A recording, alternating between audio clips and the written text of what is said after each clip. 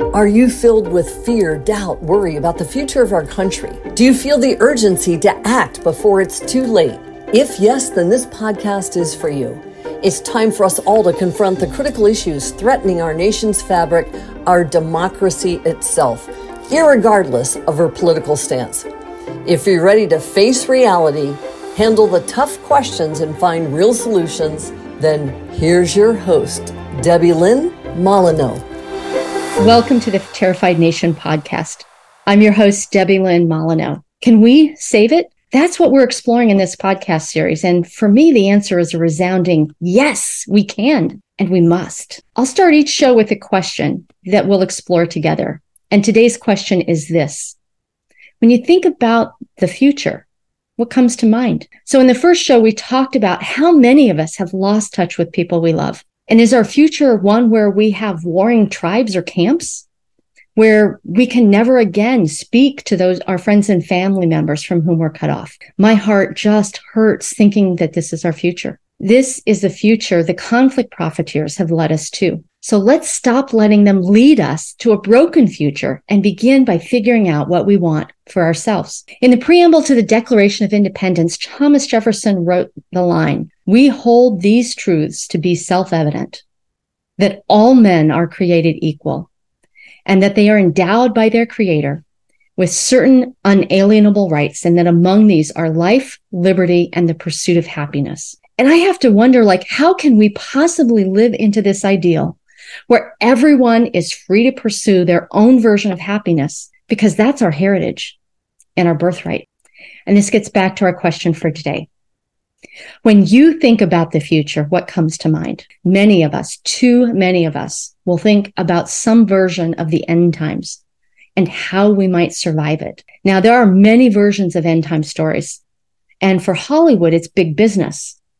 The list on Wikipedia about apocalyptic movies shows their explosive growth in recent years. And first, we have many variations of the climate change and extreme weather events, like the tsunamis and the floods.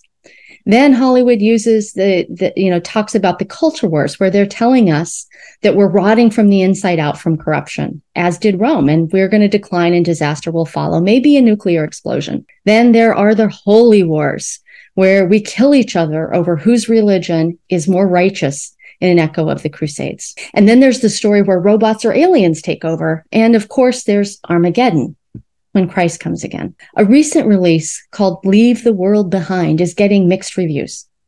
And it's a new type of psychological thriller that will echo within our minds about sabotage and propaganda and civilization collapsed on purpose by our enemies. That's as much of a spoiler as you're going to get from me. Now, our human brains take this all in and they begin fantasizing about what we would do in that situation. How could we survive?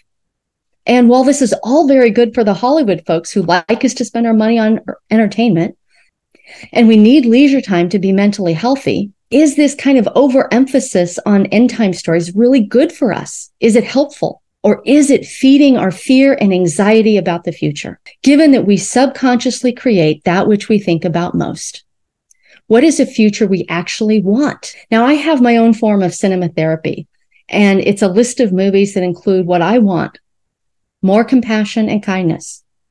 It's usually delivered in some type of drama or romantic comedy, where the lead actor has some type of transformation from being an asshole to being a good person. And this is the future that I dream about, a future where our society has normalized compassion and kindness. Now, about 20 years ago, I had an awakening that our nation was in trouble. And it was a mystical experience during meditation where I was shown a vision, because I'm not sure how else to describe it, of what a healthy nation looked and felt like. The closest thing I can use to describe it was, ironically, that feeling that you have at the end of a movie when the characters in the movie have overcome all of their challenges and everything is going to be okay. The vision part of it was that it was like this golden hour of light at sunrise, where like the beginning of something better. And so when I got home from that retreat, I really dedicated my life to bringing about this vision and sharing that we actually have a bright future if we choose it. This was my moment of awakening.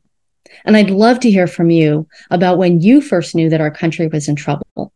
And you can send me your stories through the Terrified Nation podcast website. Now, about those end times Hollywood blockbusters and a few indie films, They no longer appeal to me. I'm actually bored by the story like, hey, the world's going to end and we need a hero to save us, because we are the ones we've been waiting for.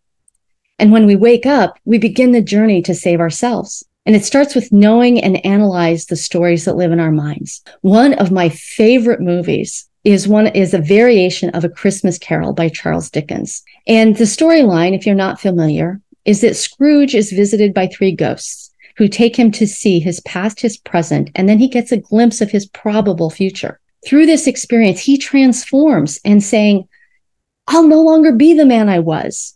And he proclaims, humanity is my business, when he makes a contribution to the charity for the poor at Christmas, which he had previously declined. And, while the movie is set in the Victorian age with many problematic assumptions, what I love most about this tale is how his future went from being one of loneliness and isolation to a future where he was beloved by his family and friends. Before Scrooge transformed, he had to take a good look at himself and the stories he told himself about success in business and life.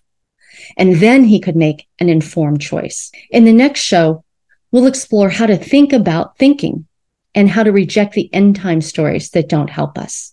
Join me next time. So that's it for today's episode of Terrified Nation. Head on over to iTunes or wherever you listen and subscribe to the show. One lucky listener every single week who posts a review on iTunes will win a chance in the grand prize drawing to win a $15,000 private VIP day with Debbie Lynn Molyneux herself. Be sure to head on over to terrifiednationpodcast.com and pick up a free copy of Debbie Lynn's gift and join us on the next episode.